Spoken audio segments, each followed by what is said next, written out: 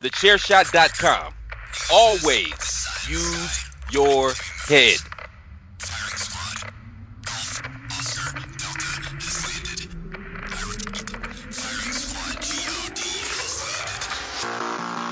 Warning. The Outsider's Edge contains strong opinions, unconventional views, and contrarian stances.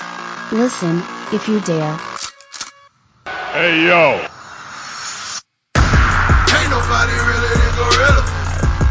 Ain't nobody realer than Gorilla. I said, ain't nobody realer than Gorilla. Ain't nobody realer than Gorilla. Gorilla tactics. Whoa, you know we bout action. Whoa, you know we not lacking. Whoa, matchups not matching. Whoa, jump up on the rope, put my feet up in your face. No, we ain't tapping out, but y'all ain't but this way. Whoa, Gorilla tactics. Ain't nobody realer than Gorilla. Usually, as I start the show off, I normally give deference to the Tongans with whom we give all deference to. However, I'm a bit upset with them, as we'll get to later. So I'm going to just start the show by saying, welcome to the Outsider's Edge. It's your boy Rance, a.k.a. Ray Cash, with my co-host, other host, my brother, Kyle Morris. How you doing, sir? The sage of the squared circle. Bullet Club is not fine. They are not fine at all. Well, Bullet Club is evil. We'll get there. But before we get to that, it's been a minute since we had a guest, right? It's been a hot minute, yeah. But we have an esteemed guest. You might know my guy from, damn near was one, you could say you were the third member of Chair Shot Radio. You was on damn near every week.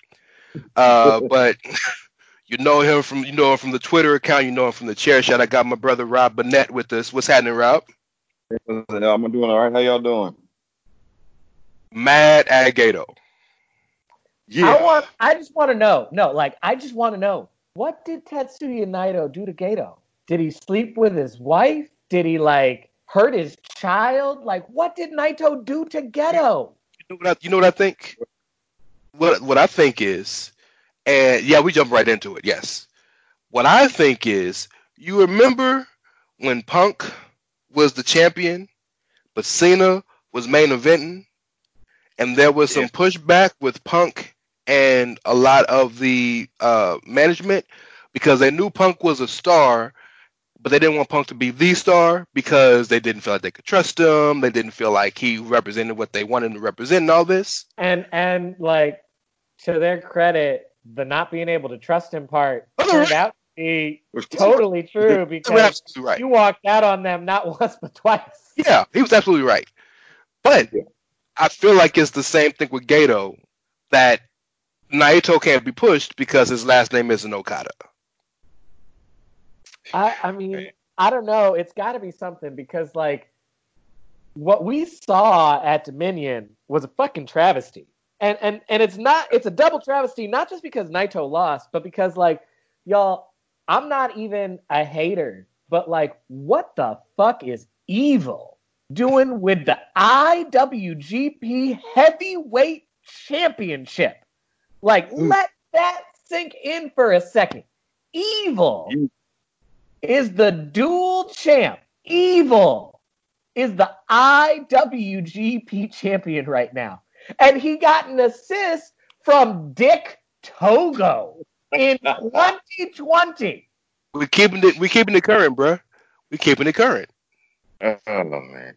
Go ahead, Rob. What you think, bro? Not fine. All right. So when I heard that happened, all right, I'm thinking, I was like, Evil? And I think I said to you, Ray, I don't want to hear nobody say nothing about Jinder Mahal ever again. Okay? And, I mean, fine, you want to turn Evil, put him in the Bullet Club, that's fine. But he's the champion now after Naito went on this 4-year chase for the title. 4 years. Okay? And, you know, all the New Japan defenders love to talk about, you know, long-term booking. And, okay, they had this man chasing the title for 4 years. And to the point where, you know, the day of Wrestle Kingdom, me and a whole lot of people was like, man, he not winning. Ain't no way. And then, Ain't no way. And then, okay, so he wins. Finally, he wins. He doesn't even get to celebrate in the ring. Kenta took a shit on his chest. Now, look, all right, because in my analogy to that is, imagine if at the end of WrestleMania 35, instead of walking out with 2 belts triumphant, Becky Lynch got knocked out by Lacey Evans, and that was the end of the show. Wait. Why Lacey though? Think about that. Because I mean, remember because they got into it the next night on Raw. They got into it. So imagine if Becky pins Ronda Rousey, and then she turns around, gets punched in the face, and laid out by Lacey Evans, and the show ends with Lacey Evans sitting on Becky holding both of the belts. And imagine the reaction that would have gotten. And that's what happened at Wrestle King. He got taken out by washed Kenta, and Kenta sitting on him with both the belts. I mean, that was just disgusting enough as it is. But we're told that that's okay because Gato has a plan. So all right, he beats Kenta or whatever, and now COVID happens. Okay, fine, and now we have this. And so now either this was a major just last second audible, or this had always been the plan, which means that this was definitely a last second audible, because like you can tell it's a last second audible because they put Evil in the Bullet Club. They didn't have him break away from Naito to like start his own new cool thing. They put him in the Bullet Club to be the temporary leader of the Bullet Club because with everything that's happened with COVID, Fale not in country, the Tongans aren't in country, Jay White's not in country, Kenta's not in country. No, they got Yujiro fighting Okada. Yeah, like the Bullet Club is so like all of their big mainstays that you think of when you say Bullet Club aren't in Japan. And so their last second audible is, well, fuck, we need somebody to lead this stable. So they put the belts on, or so they decide to make it Evil betraying Naito. But then they put the belts on Evil. And I've heard some people try to make this argument that the reason they're doing that is this is the way they get out from under the dual champion conundrum. Because nobody would just challenge for the IC title. Nobody's just going to challenge for the IC title when you can challenge for the IWGP title. Right. And they didn't want Naito to be stuck with the Intercontinental title because then he just becomes synonymous with being IC champ instead of the Miz. Yes. So this is their solution. And this way they'll have somebody challenge Evil for the heavyweight title, and then Evil will just be the IC champion. It's like, okay, I hear what you're saying. I hear all of that. I hear what you're saying. It's still a dumb fucking move, and it was still a shit fucking match. And that's the other thing. So now, that's why I brought up Jinder Mahal, because, as we see, Evil's however many title defenses he has, there's going to be run-ins and shenanigans and all that stuff.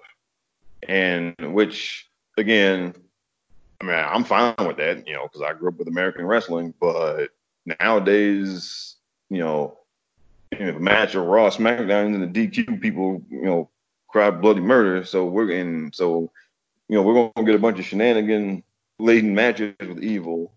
And then, okay, I swear, if that man loses to Okada before the year's over. No, Rob, you got it wrong. When he loses to Okada before the summer. In his first title defense, probably. No, the move to do is if this is strictly about building new stars.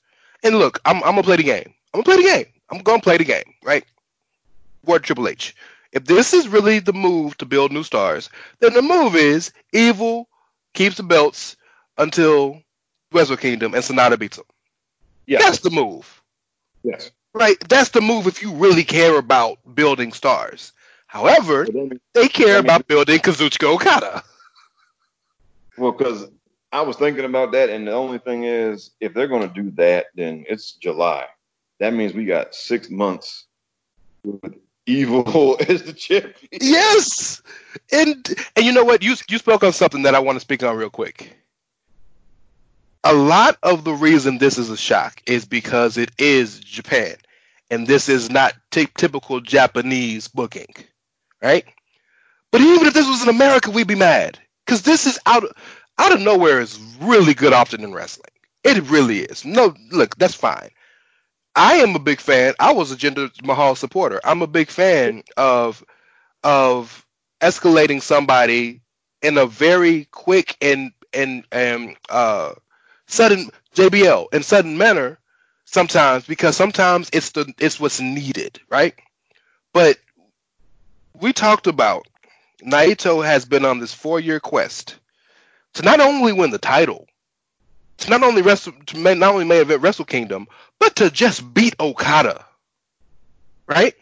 Yes. 4 years. They ran him out of the company because he couldn't beat Okada, couldn't get over more than Okada, and couldn't main event Wrestle Kingdom. He come back, changed the game. The top wrestler, according to the Tokyo paper, whatever it's called, for years on an end, right? 4 years. He wins. He can't even walk out the building with the belts because Kenta jump him. COVID kills his entire reign, and then his second championship match, he loses to his underling, and not even the interesting ones. I was gonna say the other thing isn't that he lost to his underling; it's that you look at Lij, and with the exception of Bushi, he lost to the weakest link, and Bushi don't even really belong in the discussion because he only performed part-time anyway. Yeah, just like the tags for the juniors. He's the Rocky Romero of Lij. He's there when he's needed for a junior tag situation. He's Taka Michinoku. Yes. Otherwise, he don't do shit. So, but you look at the rest of that stable, Sonata more interesting than Evil. Sonata's supposed to have been the breakout star of that company for 4 years now. Shingo, damn sure more interesting than Evil, and is a transcendent badass star. And Hiromu? Yeah. Like you got all these people that you could have tapped to be the person to turn on Naito to actually have a banger, and you pick Evil. Well, I mean, so the swerve is in the name, right? And everything is evil. Everything is evil. And so, I had a conversation with my homie Mags, Darren, and from the Badlands podcast, and he was saying he was saying that it was a shock to him because Evil is the most loyal member of Lij, and I said no, I don't think he is. Yes, Evil was the first member to join when Naito got back. Yes, Evil has never missed the little fist bump. Yes, but Evil has always been the one who has always tried to usurp Naito. Evil's always been the one who's always pursued higher titles than Naito, and Evil's always been the one who said he wanted to take over Lij. If he didn't say it, he's also the only one who's not Tranquilo. Legitimately, he is not Tranquilo in any way, shape, or form. Yep, that's a great point. I never thought about. Super fucking Tranquilo. It's not Shingo, super fucking Tranquilo. Bushi, super fucking Tranquilo. Even Hiromu, in his own eccentric way, is just super fucking Tranquilo. He's got Daryl the cat. Yeah. And Daryl the cat has a cat spouse. and a cat's child. Yes. Yes. That's his whole thing. Ticking time bomb. That's Tranquilo as fuck. Ain't nothing Tranquilo about Evil. That's a great point. Yeah. So what's next? What's the next? Well, the belt is mildly tarnished. It's not going to hurt its legacy long term as long as they don't follow this up with an equally terrible choice. But this is not a good look. I don't think it's that title. I don't think it's fair to say tarnished because as big of a Jay White fan as I am, if it wasn't tarnished when Jay White won. Oh, I think this is worse. Think about it now. Think about it now. In a year or two, when you're seeing the title lineage flash up on the screen for the title matches, you're going to see, Okada 100 times, Tanahashi, Naito, Evil. Well, I feel that way when I see Bob Sapp and Brock Lesnar, so I know exactly what you mean. Kind of throw this in also. Because all right, I'm a big Naito fan, but I also felt bad for like people like Ishii. What's that man got to do to get? What's he got to do to get an even title match? But I mean, he's like, I mean, how does he got to feel seeing Evil be the double champ? Meanwhile, oh, here you go Ishii. Here you go fight for the never open weight title for the millionth time. He's stuck in a perpetual forearm fight with Suzuki for the rest of his career. Yeah, I mean, yeah, and it's like what Ishii and Suzuki and what Taichi and Goto who always. I mean, but if we really wanted to go down that road, though, like, let's think about this. You know, Roppongi 3K, if it wasn't for the fact that Yo tore his ACL, Roppongi 3K has been confined to the junior tag division for way longer than they need to be because there's literally no other junior tag team. Well, I'm glad you mentioned that. Not speaking about junior tag team, but about Show going solo right now, right? Gator was on one all that whole Dominion. Did you see that Saber and Taichi beat Tanahashi and Kota? Yeah. I mean, you know, Taichi is like slowly turning himself legit, like, but like in a weird, inconsistent way where he'll have like moments where you're just like, yeah, like, all right, Taichi, I can get behind it. And then he'll have an old Taichi moment where you're just like, so why are we pushing him again? So we're gonna have Evil versus Taichi at Senku Road or whatever it is. That's in September. Oh god. Oh god. Don't even put that out there in the ether, man. Don't put that evil on me, man. Keep that back. Don't put that out there. Keep okay. If you had right now on the spot, Wrestle Kingdom, January 4th, is Evil champion? And if he is champion, who's he wrestling? Evil ain't fucking IWGP champion Wrestle Kingdom next year. Ain't no way. All right, I think he's IC champion and he'll wrestle Sonata. I think Evil and Sonata is going to happen in Wrestle Kingdom. Will that feel like Kevin Owens and Jericho at 33 fighting for the U.S. title instead of the world title? Might be. Now the only way that doesn't happen is or Evil stay champion and Sonata could win the G1 and they have, the heavyweight title match. That's a possibility also. I think we have Evil Sonata at Wrestle Kingdom, yeah. That match is happening. Just it's a matter of what title is it going to be for. Because, I was thinking Sonata was going to win the G1 this year. Because, it sure looked like because he beat Okada during the G1 last year. Mm-hmm. And everybody knows he's the next man up as far as, the other big mystery. The big mystery with Wrestle Kingdom, and it looks right now it looks a lot like probably not. But the big mystery with Wrestle Kingdom is: are any of the Gaijins going to be able to be back in Japan in January? Good question. That's a good question. Like right now, right now it doesn't look like it for any of the American ones. But like I could see Fale and Jay White and like Phantasmo and some of the people that are from Australia, New Zealand, the islands. I could see them potentially being allowed back. They're not gonna let none of us in there because every country's looking at us like it's ghetto now. Basically, every country looking at us like hell. Oh no. Yeah, America is the projects. Like America is now that neighborhood you lock your windows. You don't make eye contact with nobody. Don't look. We at the red light. Don't look. I feel like Wrestle Kingdom and Okada is in that Cena in the 30s spot where it's like he's gonna be a marquee guy. We got to figure out what to do with him.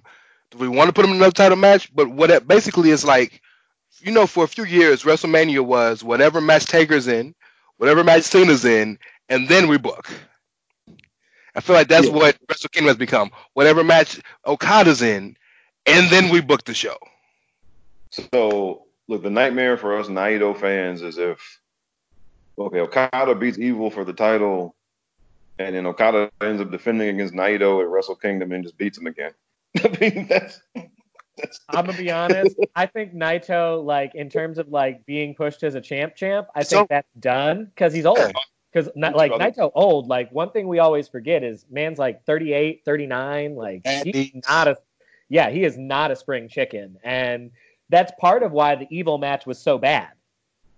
Is like Naito's starting to show his age. Yeah. And so that means, Ray, do you think the right to call for what we usually do, Ray? For Naito? Come get Titan money? Come up in New York. What my man Suge say? If you don't like where you at with the Booker all up in the matches, come to New York. Listen, man. I mean, if he's content there, then okay, fine. But if not, like you said, look, his days of main event is over. I mean, Sonata's about to run past him. He could get a sweet deal to work few dates. Yeah. Do that cushy WWE style. Do that cushy WWE style that's less like hard on his body. Yeah. Now, wrestling Twitter will hate it, and they will cry tears every time he does a 6-minute match on Raw or something. But I mean, man, like I said, unless he's just content and just wants to stay there, and which if he is, that's fine. I'm not telling anybody to quit a job that they're content with. All right, sure, but he makes good money, he's happy, but yeah, okay, but if he had ever given any thought to jumping, now's the time, because, like I said, Sonata's about to run past them. Hiromu's probably going to run past them. Kota is still there, and he's going to get his title victory at some point. And then, then we never know when Tanahashi's going to say, okay, it's time for the farewell tour. So, that doesn't work for me, brother. I need that belt. So yeah, I mean, so he's got like 4 people and Okada that are going to be perpetually ahead of him. And that's not counting anybody they feel like they want to just throw in the title picture out of nowhere. Well, honestly, right? I'm sorry, Kyle. Go ahead, man. The big thing is, though, like, realistically, and I hate to be that guy to say it, but, like, would you want to live in the United States right now? Nope. I mean, if I didn't live here already, hell no. Like I'm paid pretty decent fucking money in my home country. Am I trying to move to that shit show even for their money? Like, no. That's a lot to deal with. No, in 2020, no. Back when Shinsuke did it, well, yeah. But, But like right now, hell no. I'll stay home. Well, okay. Depends on the money. Keep it a buck. Keep it a buck. It depends on the money. It depends on the money. It depends on the freedom. It depends on the contract. Because if they give him one of them cushy Tommaso Ciampa contracts, and he gets paid comparable to what he gets paid now in New Japan in American dollars, where he has less dates, he doesn't have to tour, he doesn't have to put all that on his body like you said he does, like you said, and it's the third brand. I don't know, bro. Money makes a lot of people do stupid things. Now, if he wanted to be like king of NXT, that's the only way he would come. I don't think he want to go to the main roster because he knows eventually they're going to have to tour again. And remember, Naito comes from New Japan where they are a touring company. So, I'm sure he's done with that. Yeah, that's true. Yeah. And, so, that's just, what, it stinks, man, because he should have gotten his run. And granted, look, whenever this run ended with the title was going to be it for him as a main eventer anyway. So they should have just let him. Even and it doesn't have, it doesn't have to be some 2-year Okada kind of reign. Just 10 months, right, where he defends a few times and then drops it on the way to Wrestle Kingdom or something. Well, right? how about just more than one defense? Yeah, and then he didn't even get defended against somebody good. Kenta is washed, and then he loses to Evil. He didn't even get a match with Coda, right? I mean, or if you want, or Hiromu or somebody. I mean, they could have done that. You know what his world title reigns have essentially made him? Christian. Well, because actually, his world title reigns have essentially made him Christian. Like, you get the world title because, like, oh yeah, you deserve it, but like, really, you're just our placeholder transitional champion for like 5 minutes. And our buddy Will Mahoney equated him to Sasha Banks. Ooh, but there's a lot of truth in that statement, though, dog. There's a lot of truth in that statement, bro. Like, they trust Sasha to be the girl, but they don't trust her to be the woman. It's a good point. You get to win the title. You get to be in the big match, but you don't get to win that often. And when you do win the big match, you don't get to keep it that long.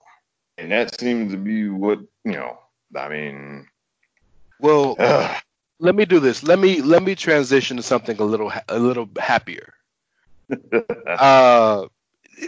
My man still lost, but Sonny Kiss had a hell of a moment this week. Oh yeah, he did. Sonny Kiss was booked against Cody in a TNT Championship match on AEW to open the show, and Kyle watched the show, so I'm gonna break it down. I'm gonna break it down for you. But by every stretch of the imagination and every account, Sonny Kiss was allowed to be Sonny Kiss. Like, there was no neutering. They let him be unadulterated him. The from what I've heard, the announcers talked about him glowingly. They even used the he and she pronouns that Sonny prefers. So please, Kyle, go ahead. Break it down. So the match started the show. They started, and what was interesting is Cody came out first. Like, they started the show, and like, Champ did not come out second. Cody comes out first, and then Sonny comes and makes his entrance with the Jaguars cheerleaders and does this whole like choreographed dance routine with the Jaguar cheerleaders. All the while, the commentating team, I do want to give them a lot of props. Taz, Excalibur, and JR did a really, really great job. First just talking about how hyped Sonny was for this big match and how great an opportunity it was going to be for him. And then when the match starts, they continuously go out of their way to really emphasize his offense and his style. And Cody went out of his way to let Sonny get in all of his big spots. They did the like axe kick in the corner. They did the flying split thing that he does. He got a lot of really great offense in. He reversed a crossroads and hit a crossroads onto Cody. He took a sick Alabama slam bump out on the entrance ramp. Like, they had a really, really good match, and they went out of their way to continuously praise Sonny, even though the story of the match was that Cody was not mentally on his game. And like, Sonny is capitalizing on the fact that Cody's not in it, and you can't take Sonny for granted because he's dangerous and can win a match. So even in the loss, Sonny came out of that match looking like a star. Cody overuses his whole I'm going to praise my opponent after the match thing, but that was really important for this match because of who Sonny is and what Sonny represents. Like, Black, femme, LGBT, genderqueer people do not ever really get a platform. So to be given a platform in AEW and to be presented as a legitimate threat on the roster and a legitimate star is a really big fucking deal. Like, it just fucking is. It's a really big fucking deal. And inevitably, when something like that happens, there are haters who like talk some shit. And I do also want to take the opportunity in that light to give a shout out to Cody for shutting that shit down really fucking fast and telling people that if they have a problem with a gay man getting a title shot on television, that they can kiss his ass. Because like, that's really important. And that especially since he's the EVP. Yeah. Yeah. Yeah. Well, and one of the things that the commentators brought up is how Brandy was the person who approached Sonny to sign with the company. And so, like, he was on her radar. And, like, that is also, again, important. Just like saying they went out of their way to get Sonny Kiss. Yeah. So, yeah, that was a really great moment for me for this week. That was my highlight of the week for this week in wrestling. Let me just say this. As somebody who is very critical of AEW, I have to give them props for this because, like you said, they could have watered him down. They told him to tone it down and not do his whole thing, and they didn't do that. And they didn't present him as a joke. And, he got to go out there, and I didn't see the match, but going by what you're saying, he got to be an actual. He got to compete and looked like he might actually win, even though he wasn't gonna win, but still. Right. So they deserve credit. As critical as I am of them on so many different things, they deserve all the credit in the world for what they did with him last Wednesday. So, Cody, I salute you. This one time.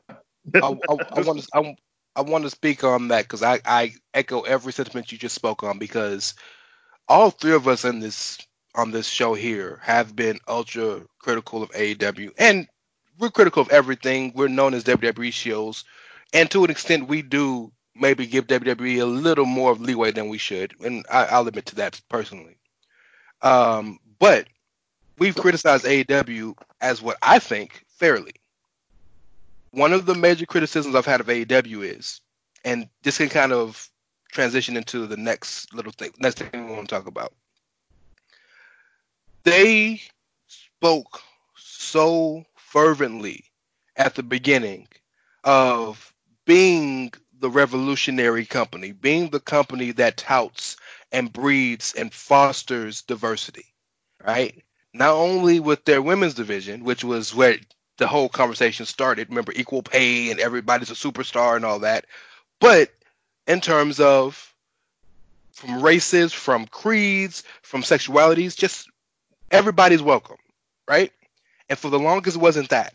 And Sonny Kiss has been signed since damn near the very beginning. And for the overwhelming majority, the only time you saw Sonny Kiss was on Dark, right?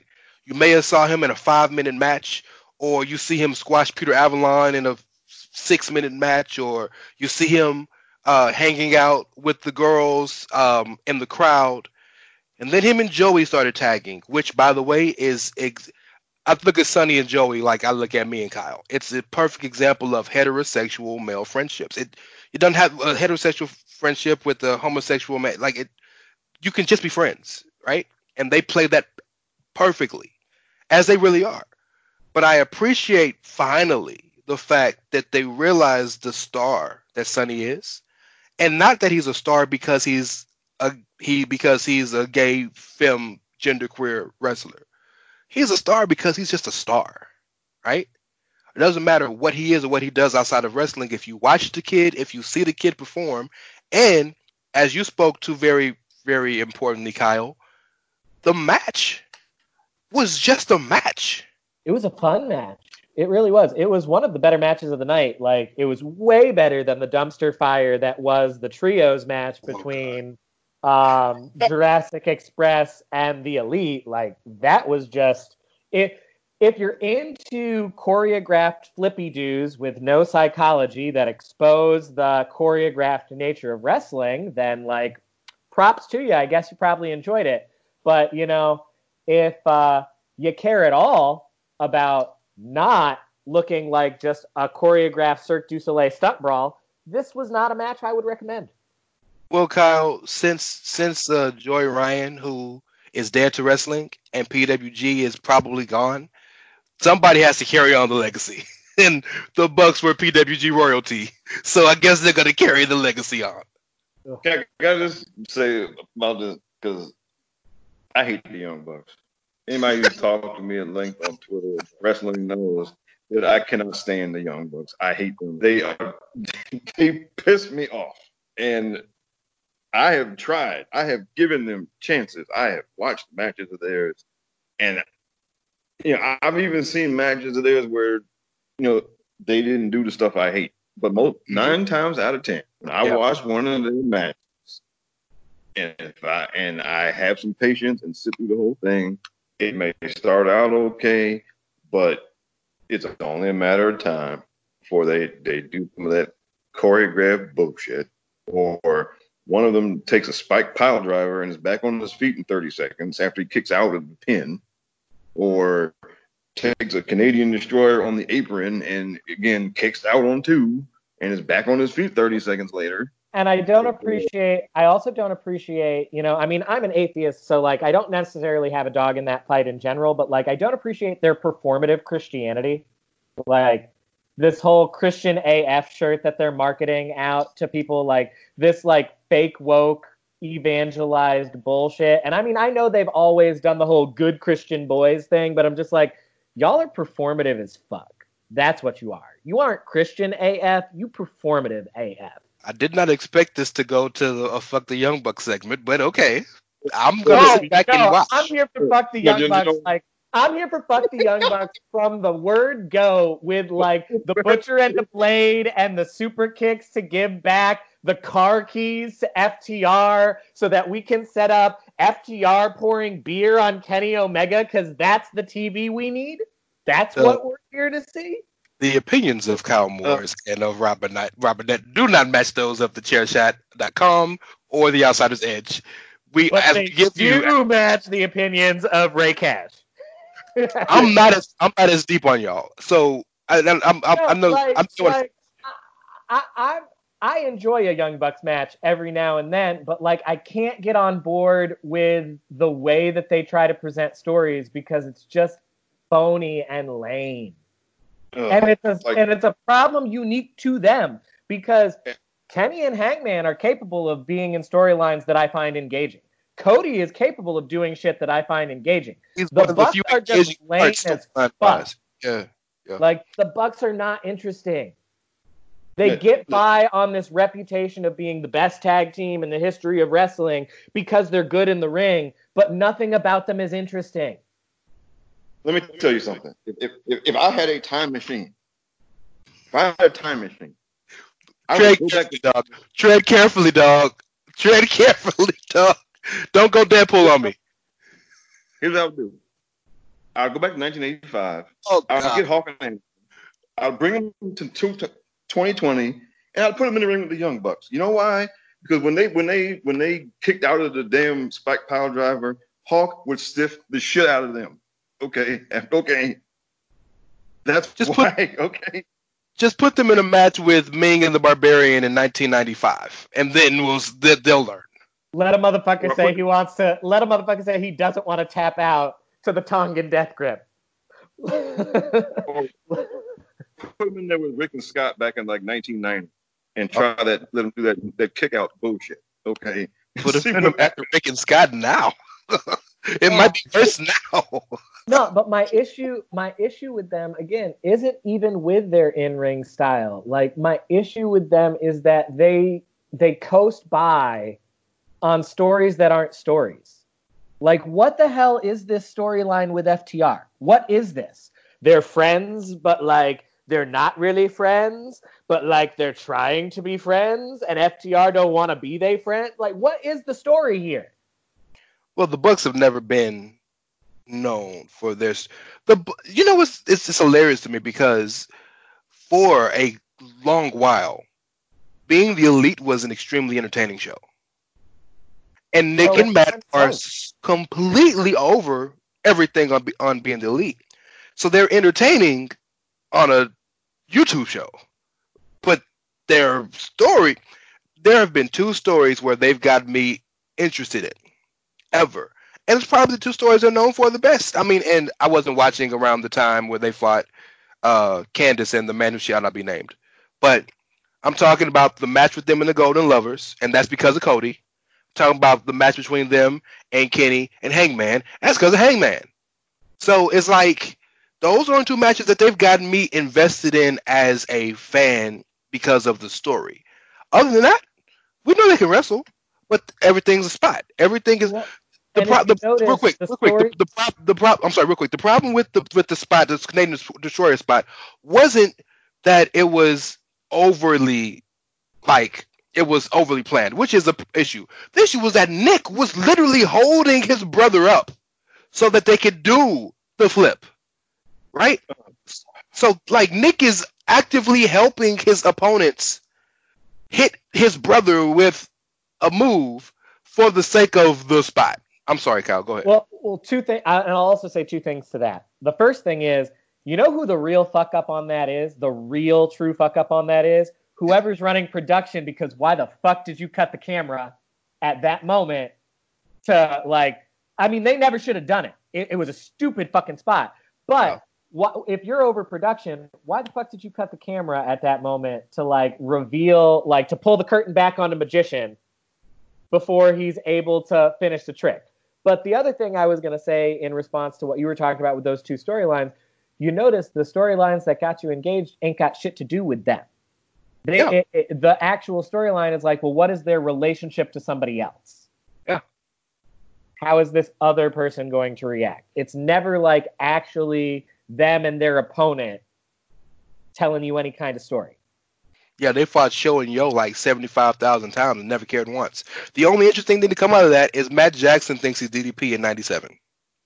Mm-hmm. That's been selling the back for years.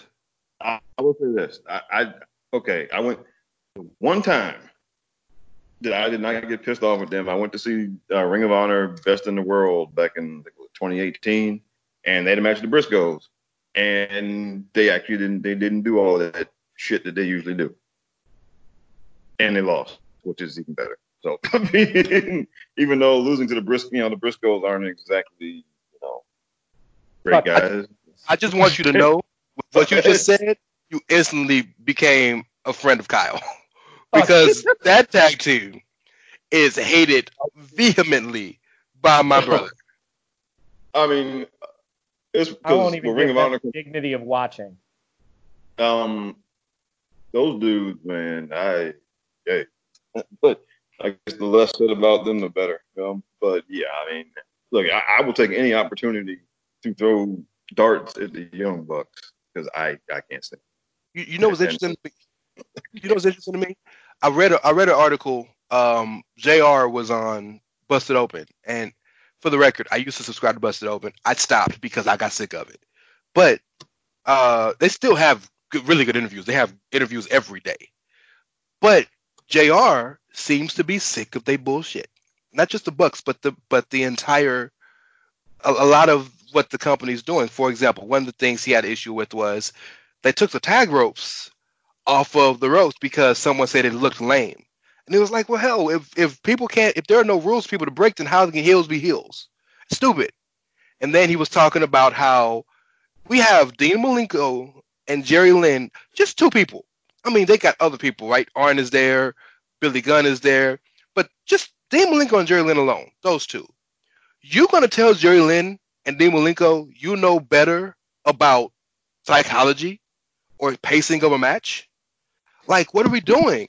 Then he went off on Taz and Brian Cage and even said Taz is probably going to be mad at me. But he said Taz should not stand in front of Brian Cage when he's cutting promos. And when they had the FTW title segment, which was still the stupid idea of bringing that shit back. But he said Cage just didn't even sell the title.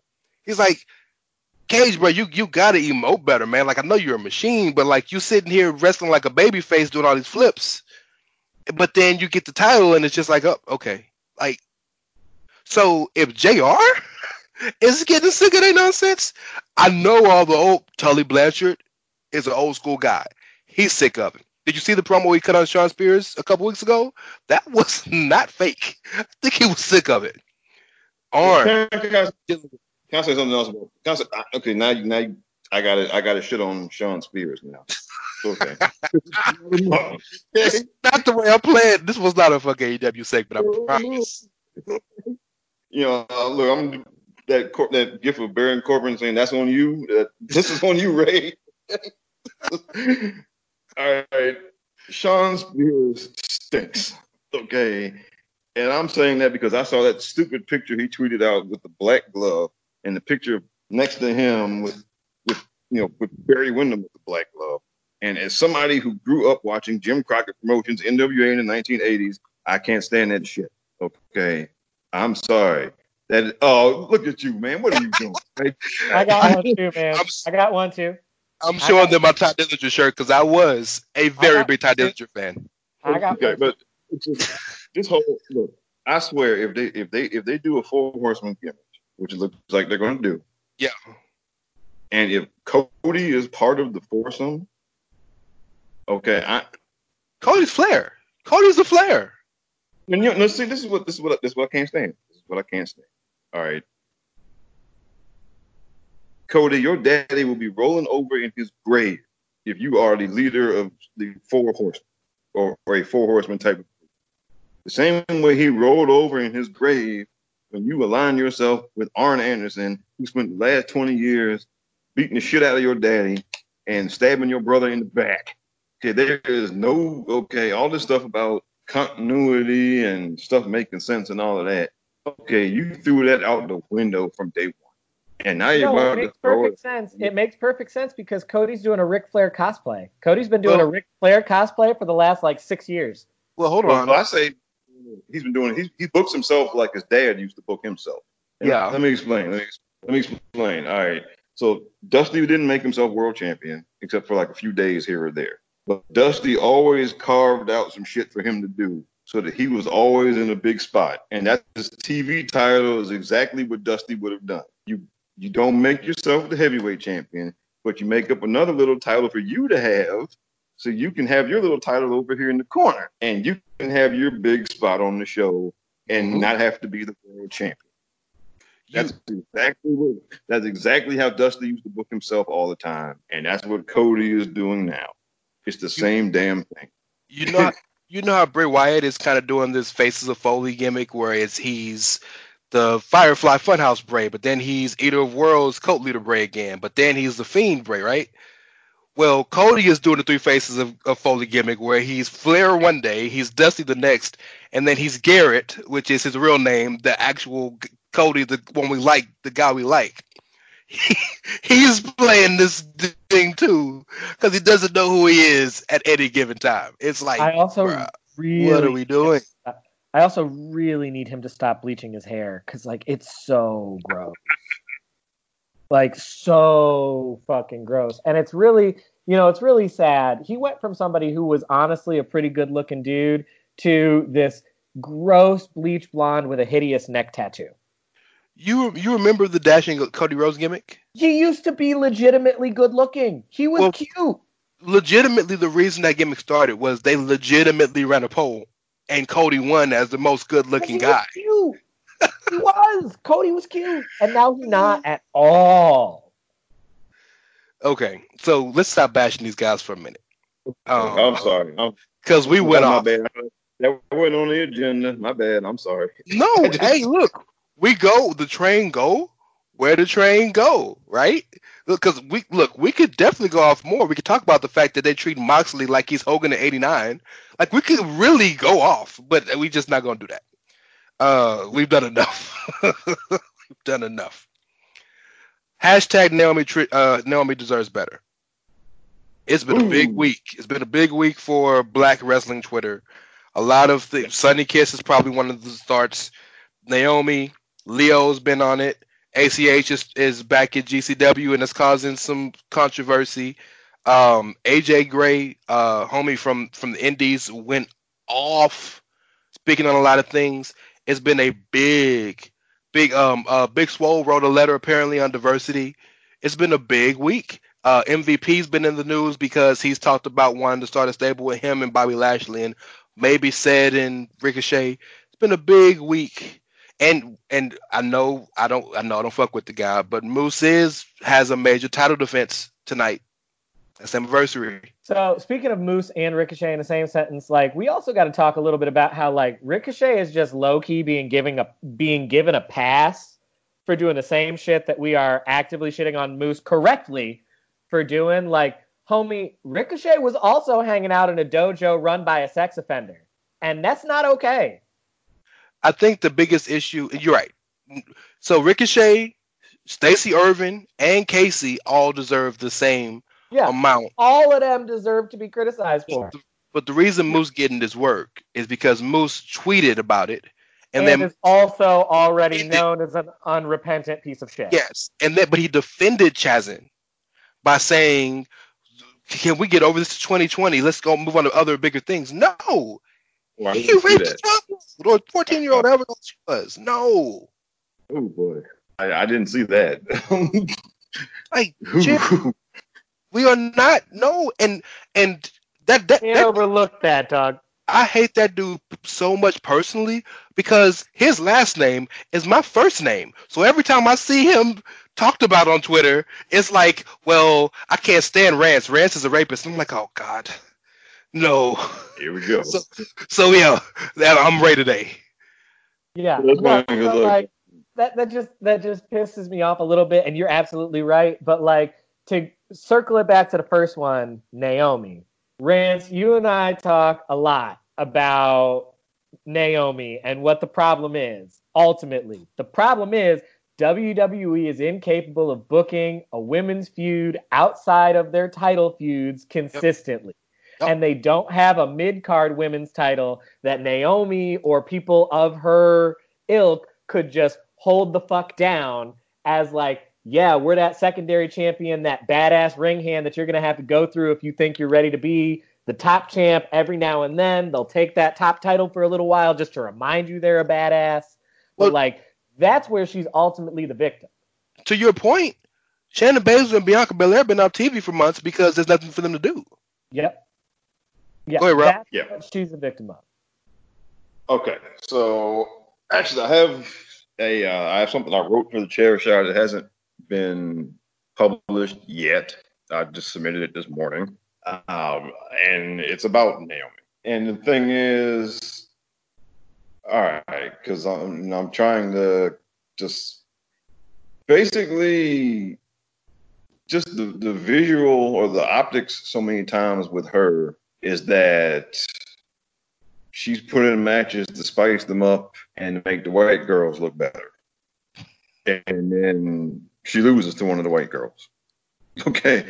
And it's just it seems it's a recurring theme, right? I mean, whether it's in the Money in the Bank matches, they have her in there doing a bunch of spots and then somebody else win.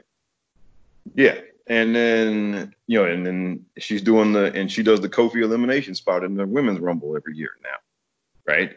And then she got in there and so they put her in to do that. And then what happens? She jobs, last year they had her put over Mandy Rose in some matches. Now she's putting over. She is the Kofi Kingston of the women's division. That's a great analogy. Well, yeah, and the thing is, now the difference is, I mean, Kofi wasn't losing to men at the level of Dana Brooke, right? That's yeah, Kofi was losing to Wade Barrett or the Cesaro or. And that again gets back to, and you're right, and that again gets back to they don't properly book the women outside of the main title. And that creates this issue. Well, I think there's I think there's more to it than that as it pertains to her individually. I think they have her slotted in as Tito Santana, basically. Okay.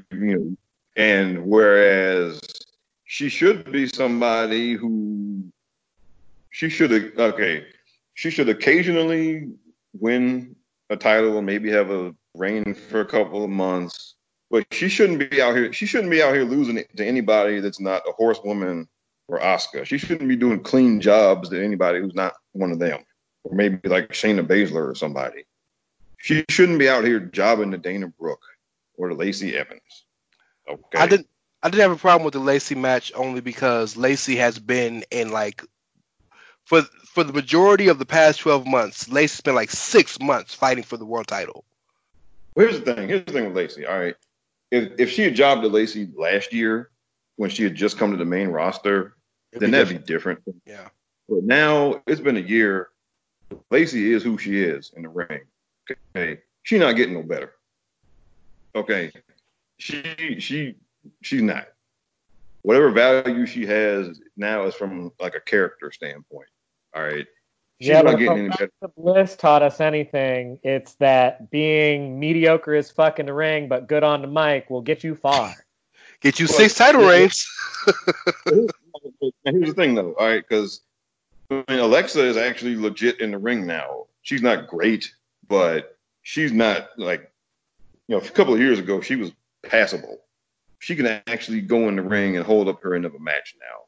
She's better. Lacey, I think you're going a little far, but she's better. She is much better. Lacey is still sloppy as hell, and I don't see it getting any better. So I don't think, to me, look, there is no value added in having Naomi out here losing to her now. Okay, Lacey can beat up on, she can go beat up on Dana Brooke or, enhancement talent or something, right? I mean, and she should maybe do some character stuff on TV. But Lacey is not going to be a title contender. Lacey's not going to beat Bayley. She's not, and well, I hope she doesn't beat Sasha. That would be Twitter would burn to Lose the their ground. minds. But I mean, but that's not who she is. So you're not adding any value by having Naomi lose to Lacey Evans. Not okay. And so now we're going on, years now of again Naomi and to another extent like Ember Moon and Sasha even to some degree being put into matches to spice things up. And then one of the white girls wins. And now, of course, the fear now is that in a year or two, they'll be doing the same thing with Bianca, putting her in the match, and then to spice things up, and then Liv Morgan wins. So, man, tell me this, because you're speaking a pattern that I think is known but is not thought about often, and I know you're not going to just say WWE's racist. Like, come on, better than that. But what do you think the problem is? I think I agree with a lot of what Kyle says because I think it's factually true. They can't book a feud that's not a top women's feud, like a championship feud. I'm with that. Or like a superstar like Ronda or Becky. But to this point about this coincidence with all these black women who have Bianca should be a killer, right? Naomi she's a 2-time champ, but she should probably be a 5-time champ as long as she's been around, right? Sasha never gets the big match. What is it? Why? What do you think the reason is? You've been watching wrestling longer than both of us probably combined. Yeah. I didn't mean to call you old, but you know what I'm saying. You know what it is. I don't care. Look, I'm 46 years old, man. I don't care. All right. That means I've been fortunate enough to be alive this long. All right. Man, sir.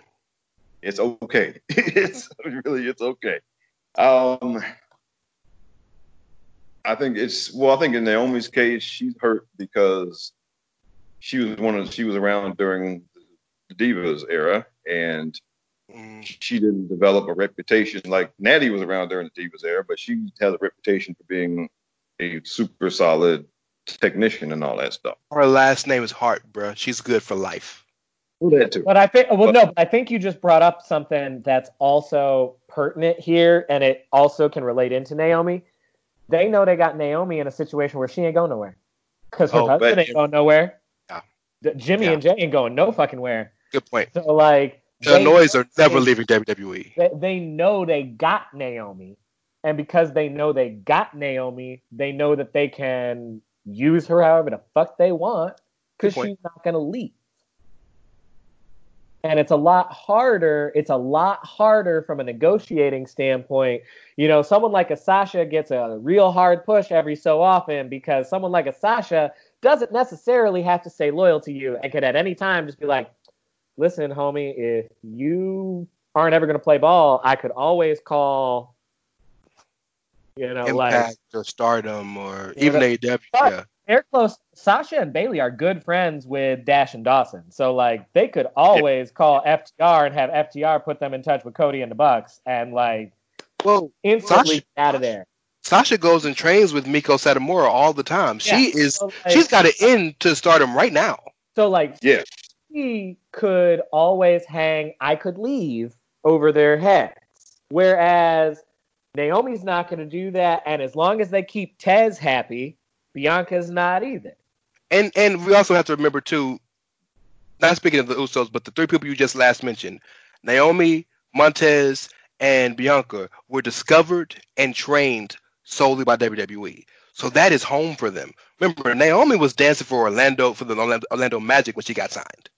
So like she was completely built, bred, and trained by the WWE. So that is a good point. It doesn't explain all the other women, but for Naomi and Bianca, I'll accept that as somewhat of explanation. But I mean, it also comes down to something that it's not a coincidence though, because it also comes down to something that you and I talk about all the time, Rance. Black women don't get cared about, like by society at large.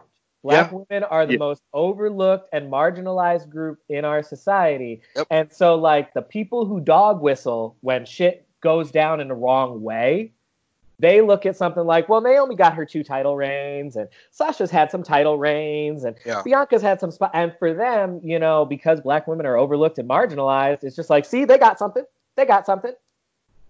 And Good people point. don't look for the system behind the bullshit. And because, you know, I mean, I get it bugs the hell out of me. Like when I'm on Twitter and I see people riding hard saying that, you know, well, Liv Morgan should be champion by the end of the year. Why? Okay. Can we just lose this assumption that just because you got better at what you do, that means you deserve to be a champion now? Like, you don't deserve a title just because you're no longer shitty at your job.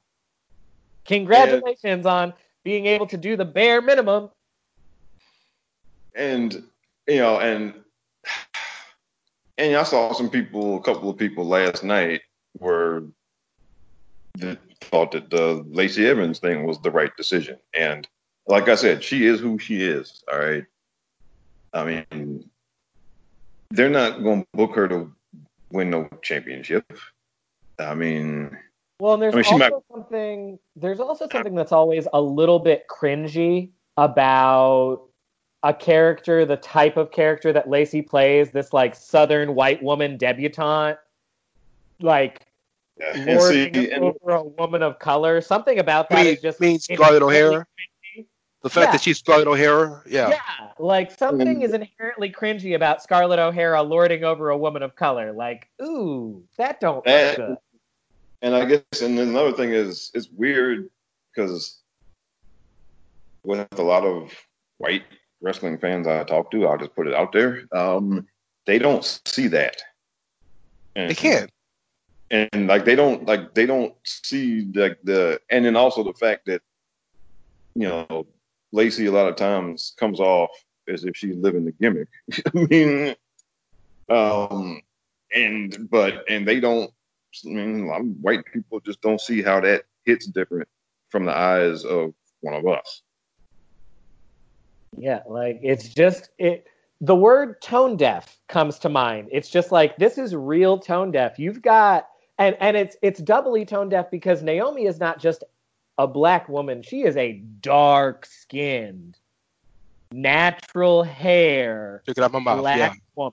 Like she's rocking the fro. She's rocking the fro. She's curved. She comes out to her own like techno pop entrance. You know who she is? Blue-lighted.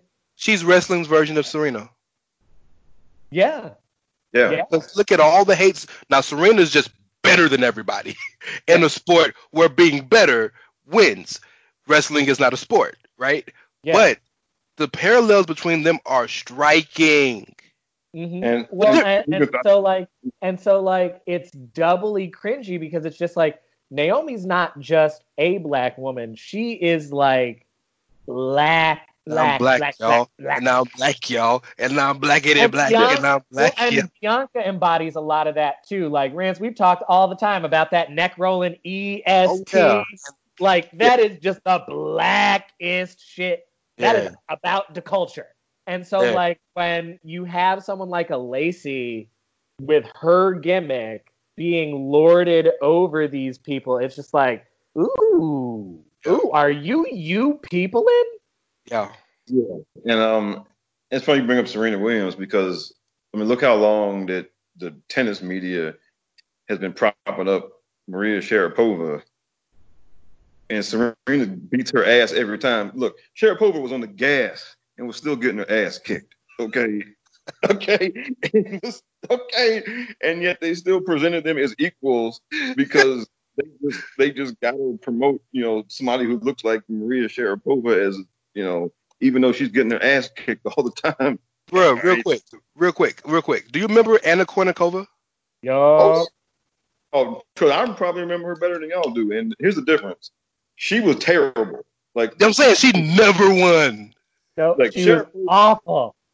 Sharapova was actually a good tennis player. She's not better than Serena by a wide margin.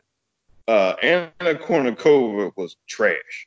She was horrible, and they would show her first round matches on TV just so all the creepy pervert kind of dudes could leer over the 16-year-old girl, and they had to show her first round matches because after She first wasn't round, making it to the third round.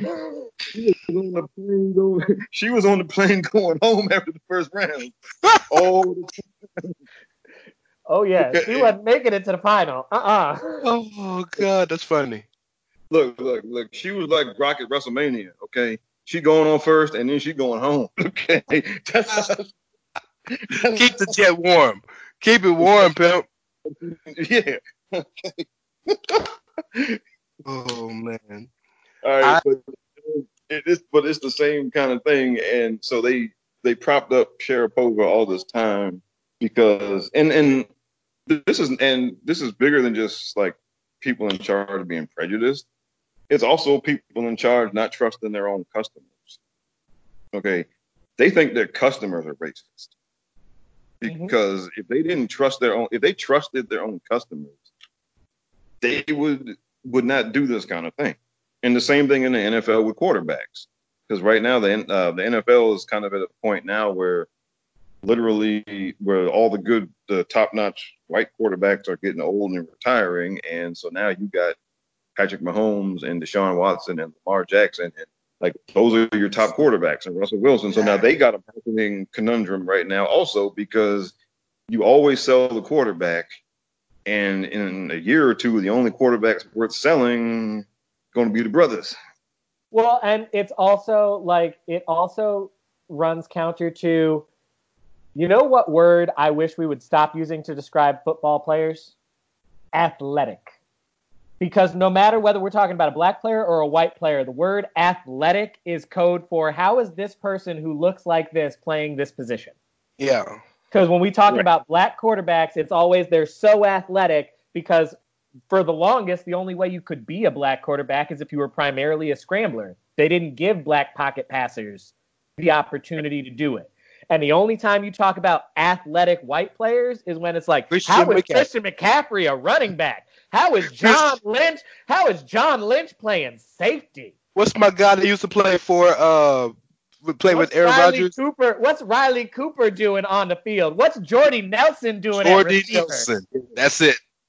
Yep. Yeah. How is Gronk a skill player? That's the only time you bring up the term athleticism is when there's a coded racist argument. Why is this white player playing a skill position? Why is this black quarterback good? Yep. Yeah. Like, let's get rid of this word. They're all athletic, because if they weren't athletic, they wouldn't be in the fucking NFL. Look, the least athletic person in the NFL would run circles around all of our asses. That's the fuck I'm saying. Them overweight ass linemen could run a mile faster than me. Oh, hell yeah. Yeah. Same here. I mean, but, there's just a whole lot of just racial dynamics going on here. There's kind of and there's prejudice about people in charge. Like I said, there's distrust of their own customers. There's just kind of kind of set in stone kind of idea of who should be out, what type, what you put out front. And like it's like with hiring coaches and stuff, right? Is it so much that the owners hate black people? No, it's that the owners are used to socializing with white people, and we live in a segregated society, so they feel so. Even owners who do not hate black people are more comfortable with white people, so they're more likely to hire a white head coach. So much of it is barriers to entry. Yeah, like so much of it is barriers to entry. Of if you're a person of color, you can't even get your foot in a lot of those doors because people aren't comfortable speaking to you, and they also don't understand forms of communication. And so, like, there's a lot of cultural dissonance in these cross-racial conversations where it's like, if you respond the wrong way, you're the angry black man now, or you're the reactionary. Yeah. And, and look, man, it will beat you down. And look, in my own career, I just, I finally got to, I got to the point where, show up, I do my job, pay me on time, we straight. Okay. And that's what's got to be, yeah. And it's unfortunate because, it can just beat all the aspiration out of you, and it can beat all the ambition out of you. And it sucks. Well, I appreciate Naomi's resolve. Speaking specifically on her, we can talk about these other guys all day long, but speaking primarily about Naomi, and there is something brewing, because not only was the hashtag trending for like a day, but like, you remember when she came back at the Rumble, and like that Rumble video got like a million, like not millions, but like tons of millions of views, right? Well, Keke Palmer just tweeted it out, retweeted it saying, "Girl, you killing it. I want to play you in a movie." Like, I saw that. And like Charlotte's tweeting about it, talking about how she deserves better. And one fan said, "Well, you should give her some of your title reigns." She was like, "You know what? I can do that. I'll get right on it. By the way, who you want to be Universal Champ? I'll tell Vince too." Like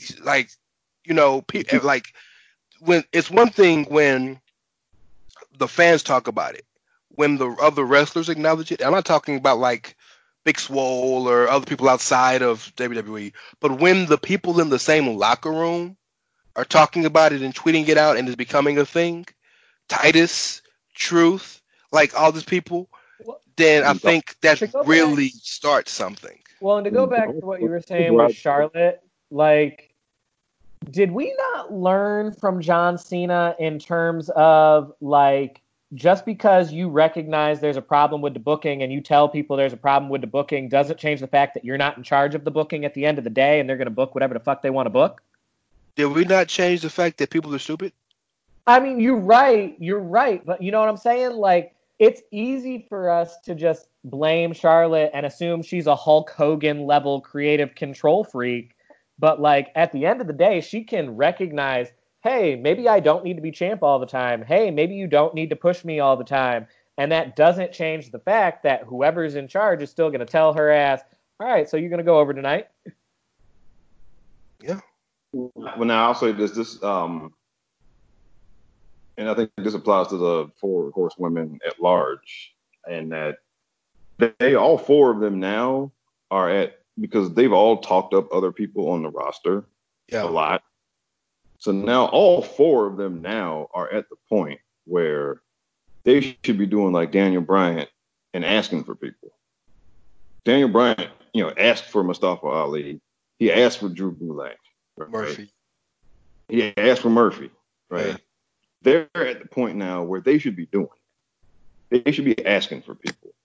Even if they go over, right? Fine, okay, but they're at a point now. They're at a point where they should, if y'all love Naomi that much, if y'all think she's that good, then y'all should go ask for her now.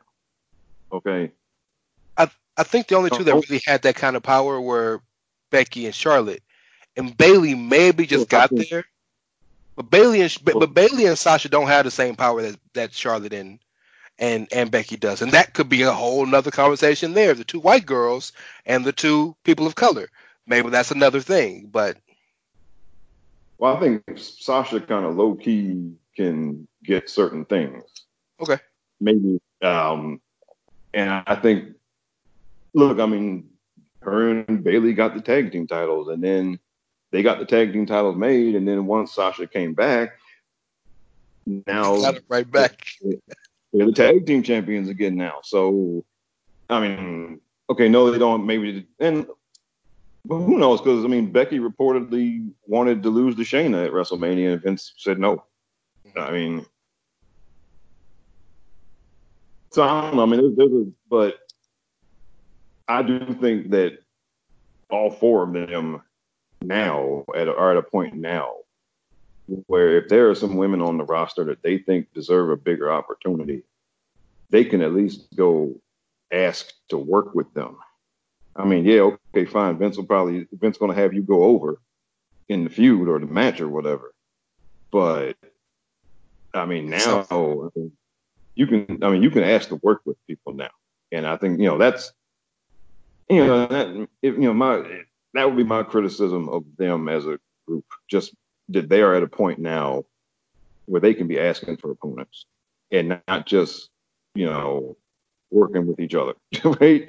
No, I agree. That seems always happening, every, maybe a year goes by or whatever, maybe in between, but they always end up with each other. And yeah. Well, with Becky, Shayna's an interesting story. Like, I don't think we're ready to have the discussion of all the fucked up shit that I would like to point out in the way that Shayna is being reacted to and treated, and a lot of these rumors. I don't think we're ready for that discussion. Well, I haven't heard all the rumors, so I don't, because I try not to. Well, just the rumors about how, like, they don't see her as a star and blah, blah, blah. And I'm just like, there's a lot of, like, low-key homophobia in that, and a lot of low-key Shayna's not considered conventionally attractive, and a lot of, like, sexism in that. So you tell me they're treating her like they treated Luna back in the day? Yes. Or how they treated China at first. Yeah, there's a lot of Luna Vachon vibes to the way that they're handling Shayna, and it's really fucking gross. And now, and I also, I see some of the reaction I see on Twitter about her is also that she's boring. And I know some people who were not happy when they booked her so strong on the Elimination Chamber. So there's a weird dynamic with her. I mean, definitely, obviously there's some apprehensions in management about pushing her as much as she should be, and those are jacked up. There's also some stuff with fans that I think is jacked up. I mean, and a lot of it is around her style. And another thing that hasn't helped her is that Survivor Series main event that Becky, and Bailey were in, where people were chanting boring. That didn't help. Her first match on Raw, people were chanting boring. Well, Shayna doesn't have a style. Yeah, Shayna's style is way different to what the fans are, I guess, maybe used to from a woman. And that could be another thing that you could have an issue with. Well, what I think that does is, though, I think that provides management with the excuse to do what they might have already been thinking. Good point. Okay. Because look, if they're just really like, I don't know about all this, but the building is rocking and the money is coming in, they're going to say we're going with it. But the reaction she's gotten in some of those spots has kind of given them the excuse to go with whatever their apprehensions might be. Well, the interesting is, and to kind of put a bow on this topic, is that it's interesting that we spend so much time talking about the women's division. Evolution 2 is reportedly around the corner. So they'll definitely have all hands on deck when that comes on, and I'd be interested to see the people we kind of really talked about today, Naomi and Bianca and Shayna, I'd be interested to see where they're sliding on this card because the women's division is a whole lot deeper than it was for the first Evolution. So I'd be curious to see, but they don't have Becky and they don't have Ronda. So I'd be curious to see how they book the show. I'm really, because as of right now, the date I heard was sometime in August. Yeah. But that means no Becky, no Ronda, maybe no Charlotte either. And yeah, good point. On the one hand, it gives them space to be really creative. I hope they take advantage. If they are going to do it on that date, I hope they take advantage of that. But the beauty of it is, Rob, that this Evolution is gonna, number one, it's not the first. The first is always pressure. Secondly, they don't got to worry about selling a house. It's pandemic. They just at the PC. So they don't have to worry about selling a house. They don't have to worry about selling tickets. They don't have to worry about selling pay-per-view buys. Because they at the PC, you could book what you want.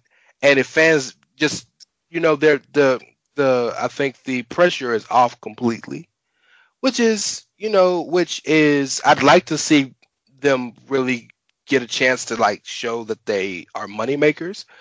But you can really have some interesting booking, right? You can really do the things you want on the card like this without any ramifications. So now, honestly, though, I think that August date is not going to be a thing. And if I'm wrong, I'm wrong. Honestly, it wouldn't surprise me. Well, look, if I was going to book the card, I would try to wait till next year.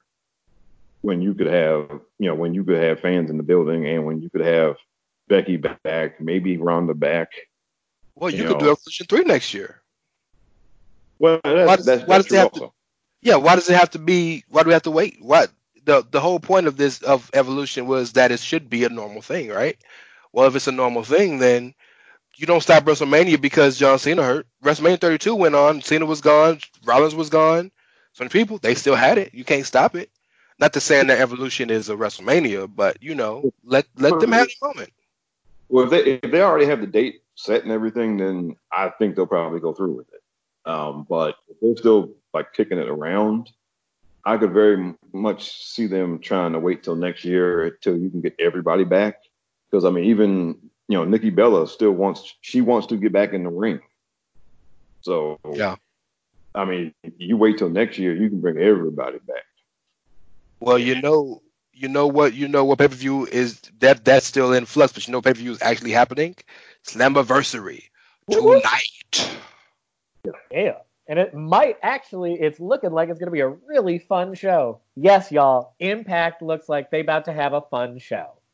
Oh my goodness. I feel sick talking about it in good graces, but no, it's not that I feel sick. I feel scared talking about it because we've talked about this before. Impact is like an abusive partner.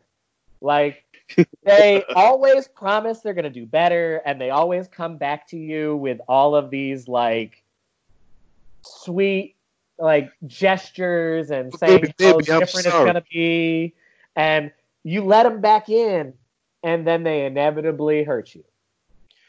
So we got Slammiversary tonight. We got the worst gimmick ever tomorrow.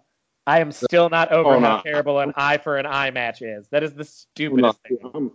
I'm here for that. We'll get to that in a minute, but I am here for that, and I'll explain why later when we get to it. So I'm gonna run through the card. Since we've been on so long, we're not gonna be able to talk about every match individually. I'm gonna run through the card, and then you guys, I give you the opportunity to tell me what you're excited about or what you're interested in and whatnot. So as I normally do, start from the bottom up. There is an open challenge. The Rascals, 2 of the 3 members, Zachary and Desmond, have an open challenge. Which good brothers, Ryder and Hawkins. You never know. You have a gauntlet match with the women's division. The number 1 contendership is up for the Knockouts Championship. Alicia Edwards, Havoc, Kiera Hogan's booty. I'm sorry, Kimberly. There you go. My bad. I'm sorry. Kimberly, Kylie Ray, Neve, Madison Rain, Rosemary, Susie, Tasha Steelz, and Taya Valkyrie. Winner of that gauntlet match becomes number one contender for the Impact Knockouts Championship. LAX really hurt leaving the tag division, so the North who are the champions, have to face the put together team of Ken Shamrock and Sami Callihan for the Impact Tag Team Championships. Yeah. Yes. For the X Division Championship, we have Willie Mack, the defending champion, defending against Chris Bay. That should be a fun match. You have the Impact Knockouts Championship match between Jordan Grace and Deonna Purrazzo, and the story in this match is Deonna Purrazzo is not signed. This will determine whether she signs or not. That should be interesting. You have the TNA World Heavyweight Championship match. Yes, they brought back the old TNA belt. Hey, I'm okay with it because that belt is fucking beautiful. Belt is fire, but Moose is the champ. That's nice. And he's fighting Tommy Dreamer, and it's an old school rules match. Moose is a tremendous performer, but I'm not a fan of the dude. But that should be fun, and then there will be some shenaniganry involved, most assuredly. And then you have the match that Tessa Blanchard tried to kill. The Impact World Championship match is now a fatal four-way between the good old stalwart Eddie Edwards, between the third member of the Rascals, Trey Miguel, Ace Austin, and a mystery opponent who's probably EC3. Yeah, no, that's definitely the return of trouble. Oh. Okay, so Rob, first and foremost, what sticks out? What you think you're interested in? Go ahead. Okay, now I don't regularly watch Impact. Neither do we. So don't feel bad. I am thinking about ordering this because the women's gauntlet match is very intriguing, and also the women's title match. And just, I mean, in general, for the past couple of years, women's wrestling has, on average, been more intriguing than men's wrestling to me. So those two matches in particular, I have not seen Chris Bay wrestle. I've heard people talk him up really big on Twitter, so I am interested in seeing him in action. Moose, I consider myself very fortunate when it comes to Moose because I don't know much of anything about him other than that people think he's a piece of shit. But thankfully, I have not seen enough. I have never seen him wrestle. I have never developed any type of opinion about him that makes me have to either choose to either defend him or pile on him like everyone else. And I'm consider myself very fortunate for that. Sorry, but so I really don't care. I don't care about his match. Tommy Dreamer. I mean, look, you might as well put me in there if you're gonna put Tommy Dreamer. If you put Tommy Dreamer in a match in 2020, you might as well put me in there. Okay. I mean, really. I mean, they're just missing the Sandman. Okay. Well, hold on. He might be there. Oh, he was in Ring of Honor last year. They dragged him out there in Ring of Honor last year a couple of times. But I do want to see. The Good Brothers are going to show up some kind of way. I am interested in seeing them. The main event. Yeah, I mean, I'm interested in seeing whether or not it's going to be EC3 like we all think. I'm not particularly interested in EC3, but it is what it is. So I'm interested in EC3 in Impact. In no other company do I give a fuck about that character because that character doesn't make sense anywhere else. But in Impact, I'm here for EC3. So look, and it's from what I saw, it's only $33. So look, for me, when it comes down to ordering a pay-per-view, it really comes down to the price. Because last year I ordered the MLW pay-per-view. It was only $20, and for $20, that was a great show for $20.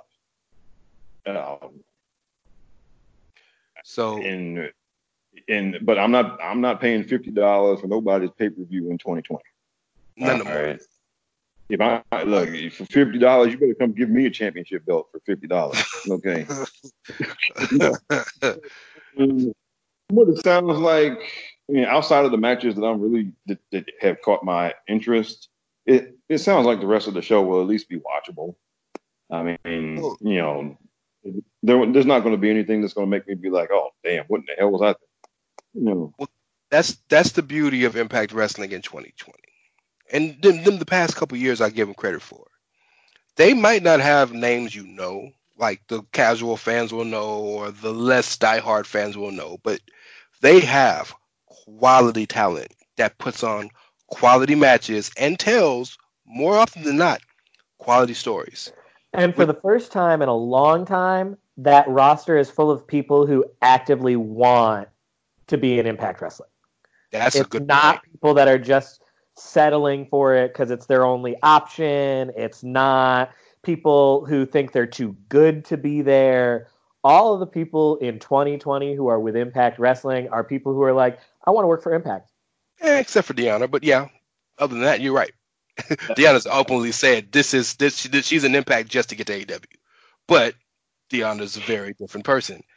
I'll throw it to you before I give my thoughts. Go ahead, man. What you think?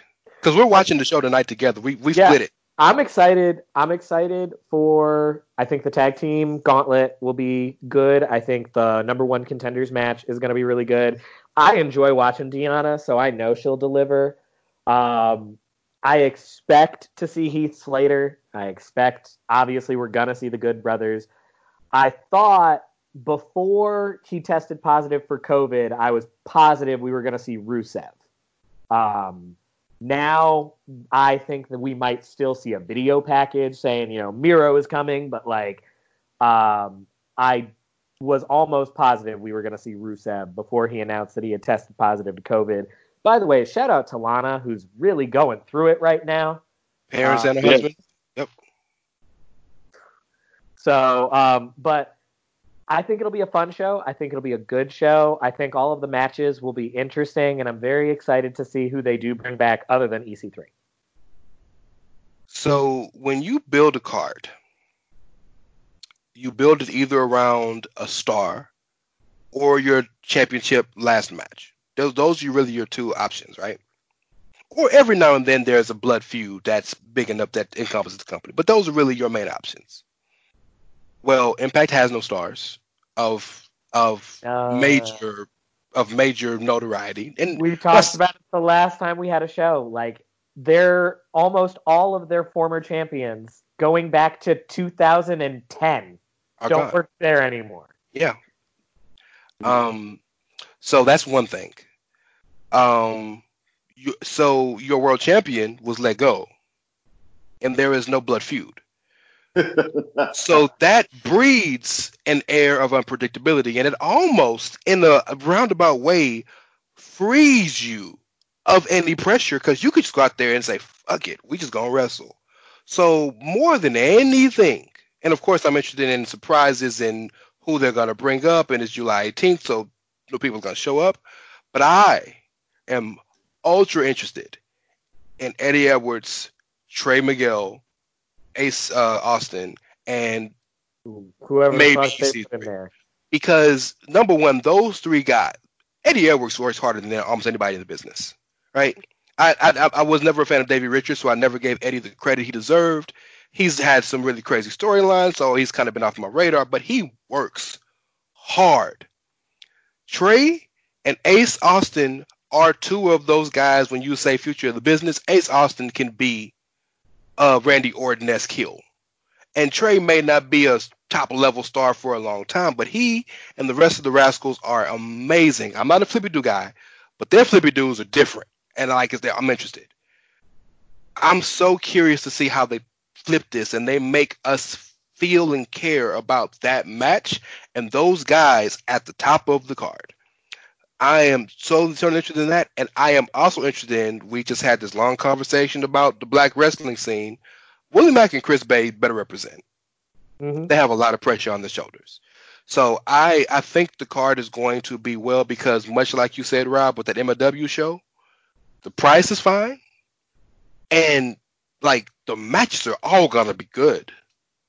And I'm really happy for them as a company right now also because even though the way they did it was fucking dirty and what they did to New Japan in the process was fucking dirty, they finally have like a legitimate television network for the first time in years.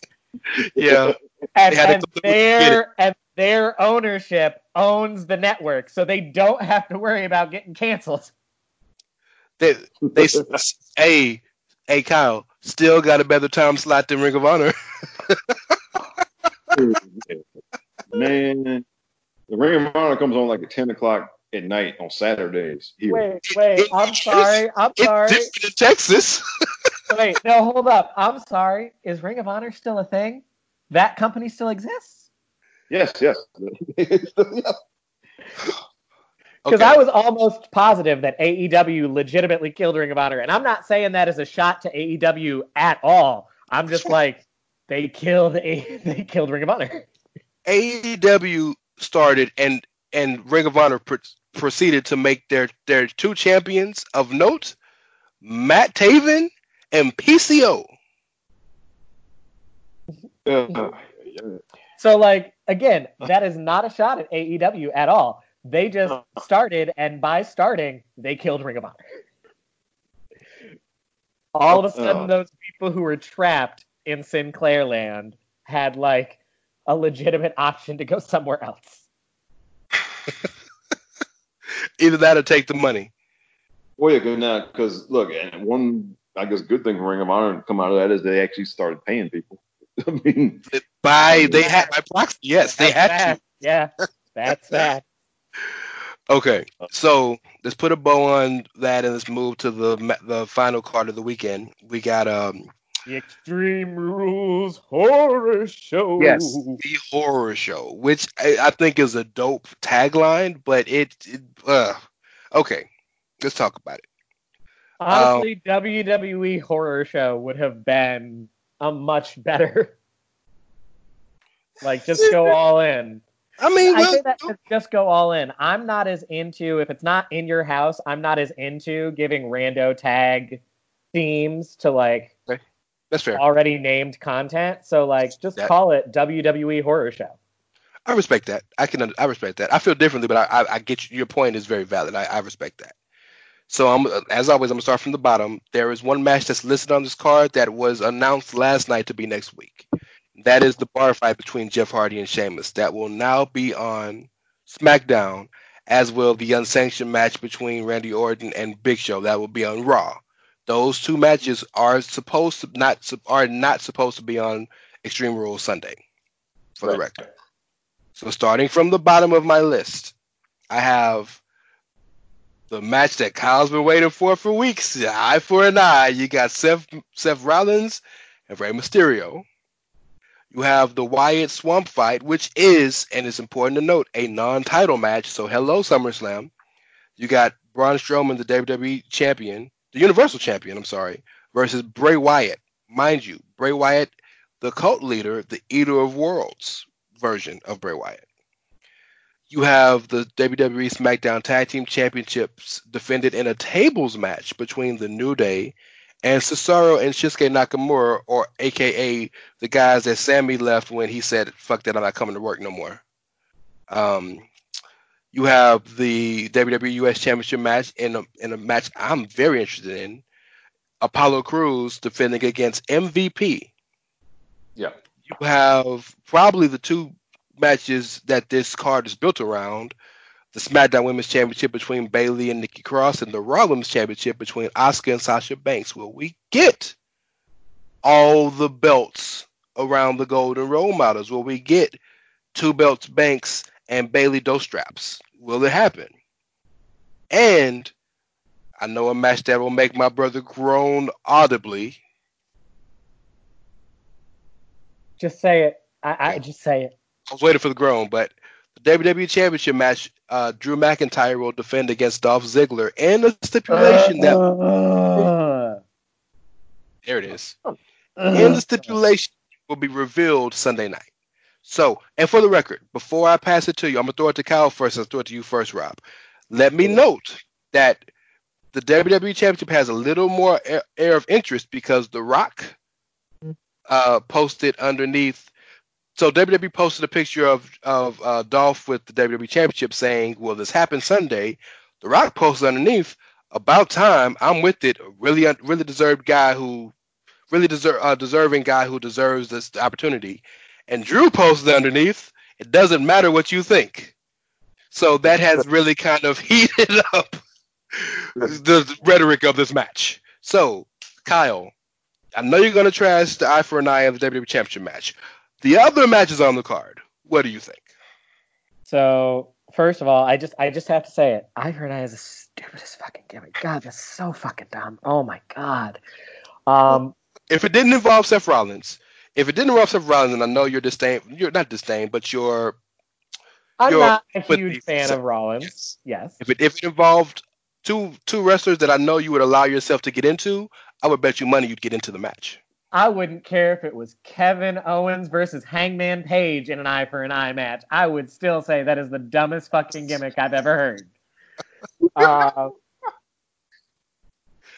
So, like, I'm going to just put that out there. But as far as Drew and Dolph, it'll probably be a good match. I'm not here for Drew McIntyre. I've never been here for Drew McIntyre. It'll probably be a good match. I think the women's matches will be fun. I really hope we get 2 belt thanks and Bayley Doe straps, because, like, that's just a great fucking story that writes itself. You think Asuka should lose? Okay. It's not that I think Asuka should lose. I just love so much what Bayley and Sasha are doing right now. I am so here for it. They're the best part of the company right now, so that's a good point. Yeah, like, it's got this is kind of like back when Becky won the SmackDown title the first time and lost it to Alexa Bliss. It wasn't so much that I thought Becky had to lose and wanted Becky to lose so much as it's just like everything about what Alexa was doing and everything about how hot she was, she just had to win that match. Sure.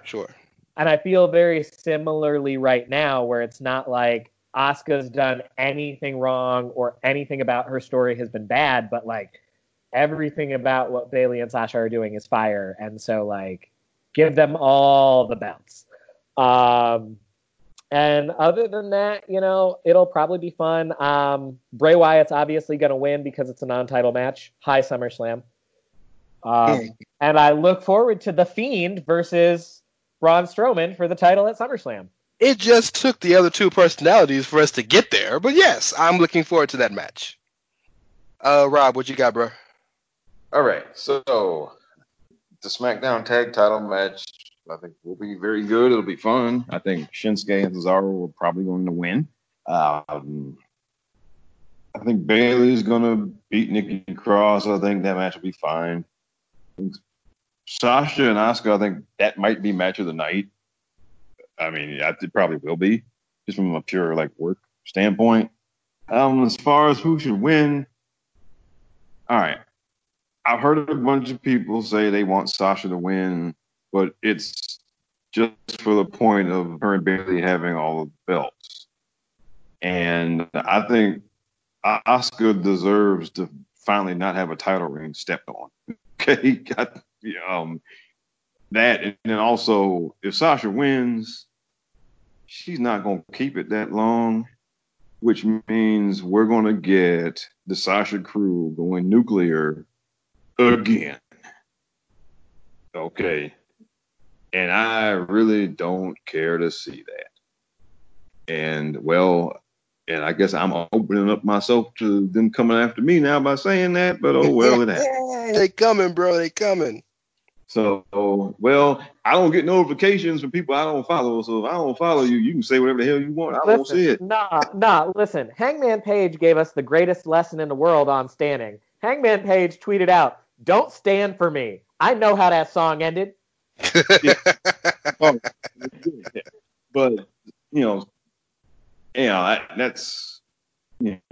that's how I feel. I mean, look, it'll be the best of times, and a few days later, it'll be the worst of times when she loses it back to Asuka, right? She's not going to win the Raw title and keep it for a year. Other than that, I think the Swamp Thing will be fun. I think that Bray's going to win, obviously. And now, I think I am not a Dolph Ziggler hater. Okay, I know. I mean, it's funny when the internet loved Dolph Ziggler, I was just kind of like, whatever. And now that the internet is kind of done with Dolph Ziggler, I'm actually like a fan. And I think, I think he puts on good matches all the time. And I think he's good at playing an asshole on TV. And I equated him to, I'm sure y'all are familiar with Billy Zabka, John Lawrence from Karate Kid and all that. That's who Dolph Ziggler is. He's the wrestling version of Johnny Lawrence of the Cobra Kai. He's just an asshole. When he's playing his character right, that's what okay. That's a very good analogy. I gotta give you credit. That's really good. And so I think it'll be a good match. Drew's gonna win.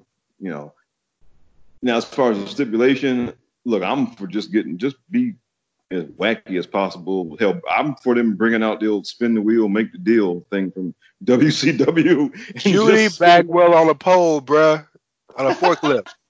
Don't give them, man. Don't be putting these things out here, because next thing you know, we gonna get the Raw roulette wheel back. Why not? Right? This is the age of cinematic TV. Why not?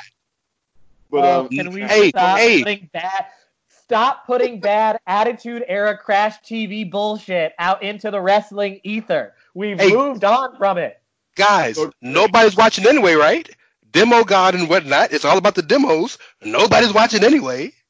Now, as far as the eye for an eye match, I'm 100% here for that. You know why? Because I love anything that makes these super serious, real serious wrestling nerds upset. Okay. I'm for anything that pisses them off. Okay. That's what those same nerds who were pissed off at the Viking Prophets sketches, right? Those same nerds who get upset about the 24/7 title and, or get upset whenever there's like a food fight match or something, right? Anything that pisses those people off, I'm here for. And I hope they just get as stupid and ridiculous as possible.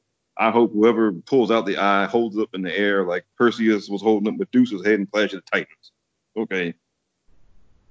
And with some fake CGI blood dripping off of it and everything. I want just be as stupid as humanly possible. And then, next week, I want Seth Rollins, if he gets the eye pulled out next week, I want him to show up like Thor in Infinity War and have Buddy Murphy shove an eye in his head. And okay. And all right, and I want that just so these damn super serious nerds on Twitter who just cry every time something goes on that's not super serious. I want them to go down and just be beside themselves. Dog, you wanted to be Thor Rocket with the fake guy? Yes. Okay. Yes. Buddy Murphy can be Rocket and shove the fake eye. Dog, yes. You know what's funny to me? Kyle's blood is boiling so hot right now.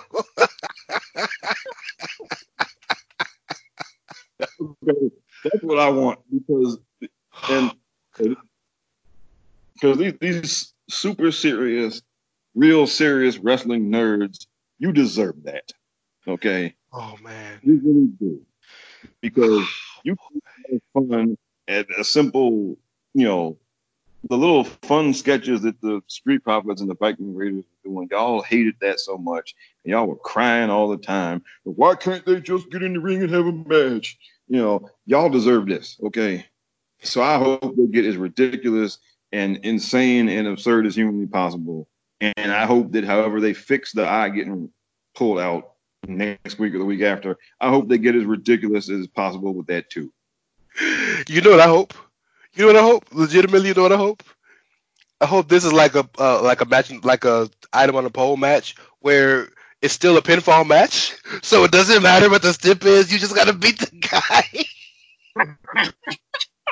That's what I hope so bad. The winner is the person who wins the match, and they get the ability. They have to get strapped to a chair, and you can pull it out.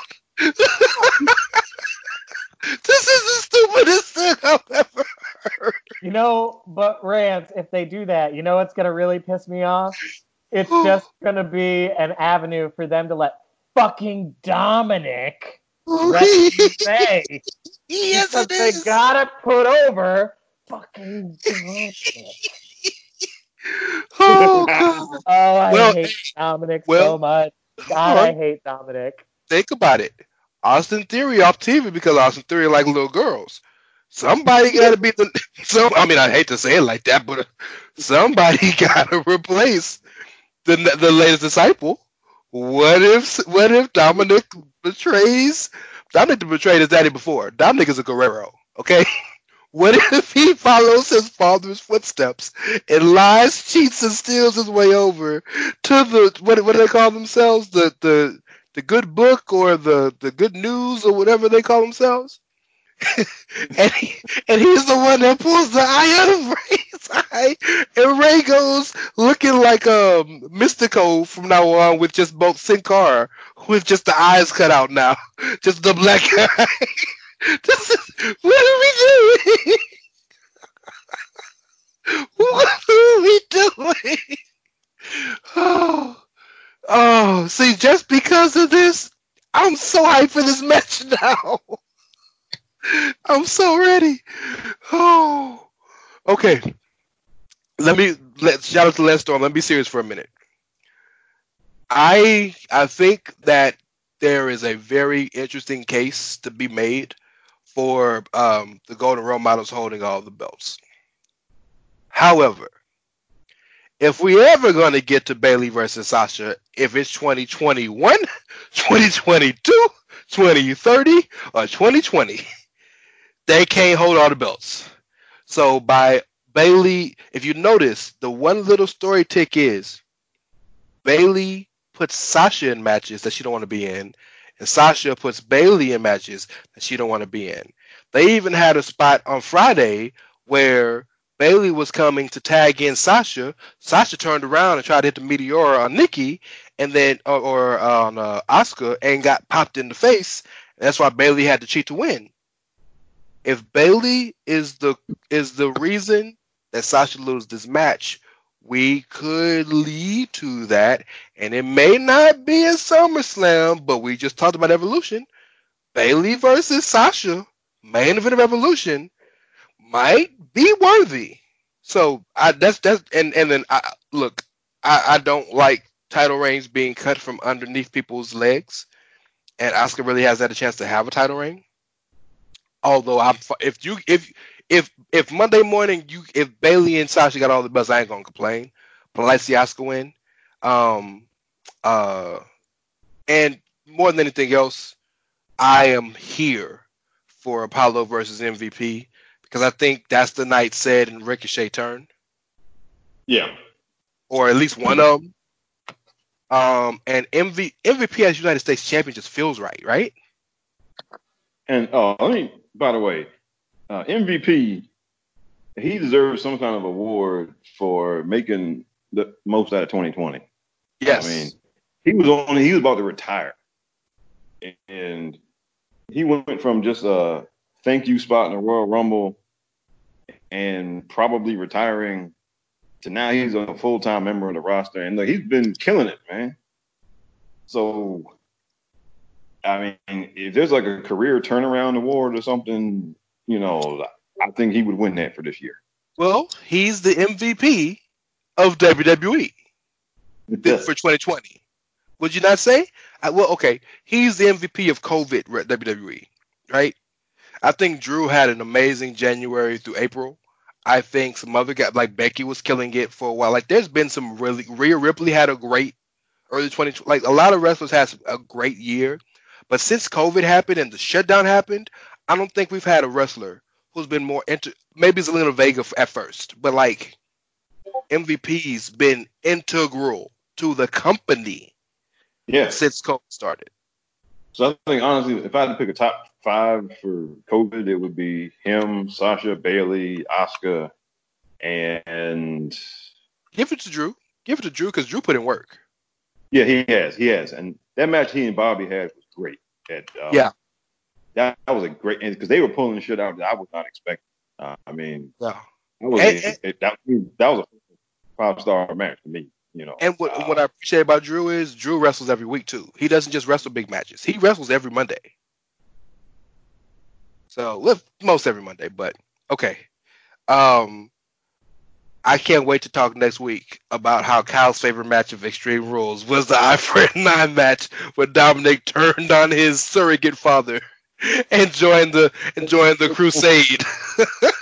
Fuck Dominic. And he wears the mask to the ring and pulls it off like Vince did when he said, "It's me, Austin." Oh, it was me all along, Ray. You're not my dad. No, if he changes, if his gimmick name becomes Dominic Guerrero, give WWE all the money. Give it all. If he gives a "You're not my dad" promo, I will shit my pants. Oh. We need that now. We got to have it now. I want Dominic to do the promo that Eddie did when Eddie came to the ring in the dark and just sat in the chair and talked to Ray's mask. I want Dominic to do that. Okay, all right. We got to get out of here. We've been on for like 2 hours. We've had a blast. This has been hilarious. Eye for an Eye is the match that we're all looking forward to. Apparently, not at all. Rob, tell the fine people where they can find you, brother. Okay, you can find me in a lot of places. All right, so I write for Chair Shot. I will have a piece coming up probably either today or tomorrow about Naomi. I write for my own site, robsagenius.com. You can find me on Twitter at RBONNE1. And you can also listen to my own little podcast I started, the Rob the Genius podcast. It's on Anchor and it's on Spotify. And it's a mess. Yeah, that's this week's episode. It's a mess. Okay. I didn't know if that was like a secondary podcast, but I love that name. It's a mess. That was the title of this week's episode. Yeah. So word to Zach. Yeah. So that's everywhere you can find it. Kyle, what's happening? You can find me on Twitter at Dr. S'mores. The show? Oh, you can find the show on Twitter at Outsiders Edge CS. And we are a part of the Chairshot Radio, which is now part of the Chairshot Media Network. Well, you always use your head. I'm at It's Ray Cash. Black Lives Matter, as always. Please, if you own Outsiders, we're in a pandemic. Look, I just got some nice masks, level 2 versions. I'll send you 5 of them. Give me the handle Outsiders Edge, please. Talk to me. We can negotiate, right? I know people in high places. Well, medium-sized places, but I got you, right? I'll get you 2 times Tuesday, a whole box of it from Popeyes. What you want? I got you. No, we appreciate you listening. We had a blast. We'll hopefully see you next week. We got to talk about both of these shows. Kyle's favorite match. I appreciate Rob being on here, but Kyle, take us out. Yeah, thanks again, Rob, for coming as a guest. But y'all, just remember, we here at the Outsiders Edge are just some increasingly less young men out here doing what we can to make it in this world. And sometimes we're going to say some things that might be controversial, like fuck the Young Bucks. And sometimes we're going to say things like you should just understand, like Slammiversary is going to be a watchable show tonight. But no matter what, y'all, we're just out here chasing our dreams. And you got to respect that. Because if you don't, then you ought to know by now that we surely do not give a fuck. Fuck them. Thanks for listening. Catch you next time. Evil is champion, though? I know, right? Like, what the fuck is that? Why does Gato hate him so much?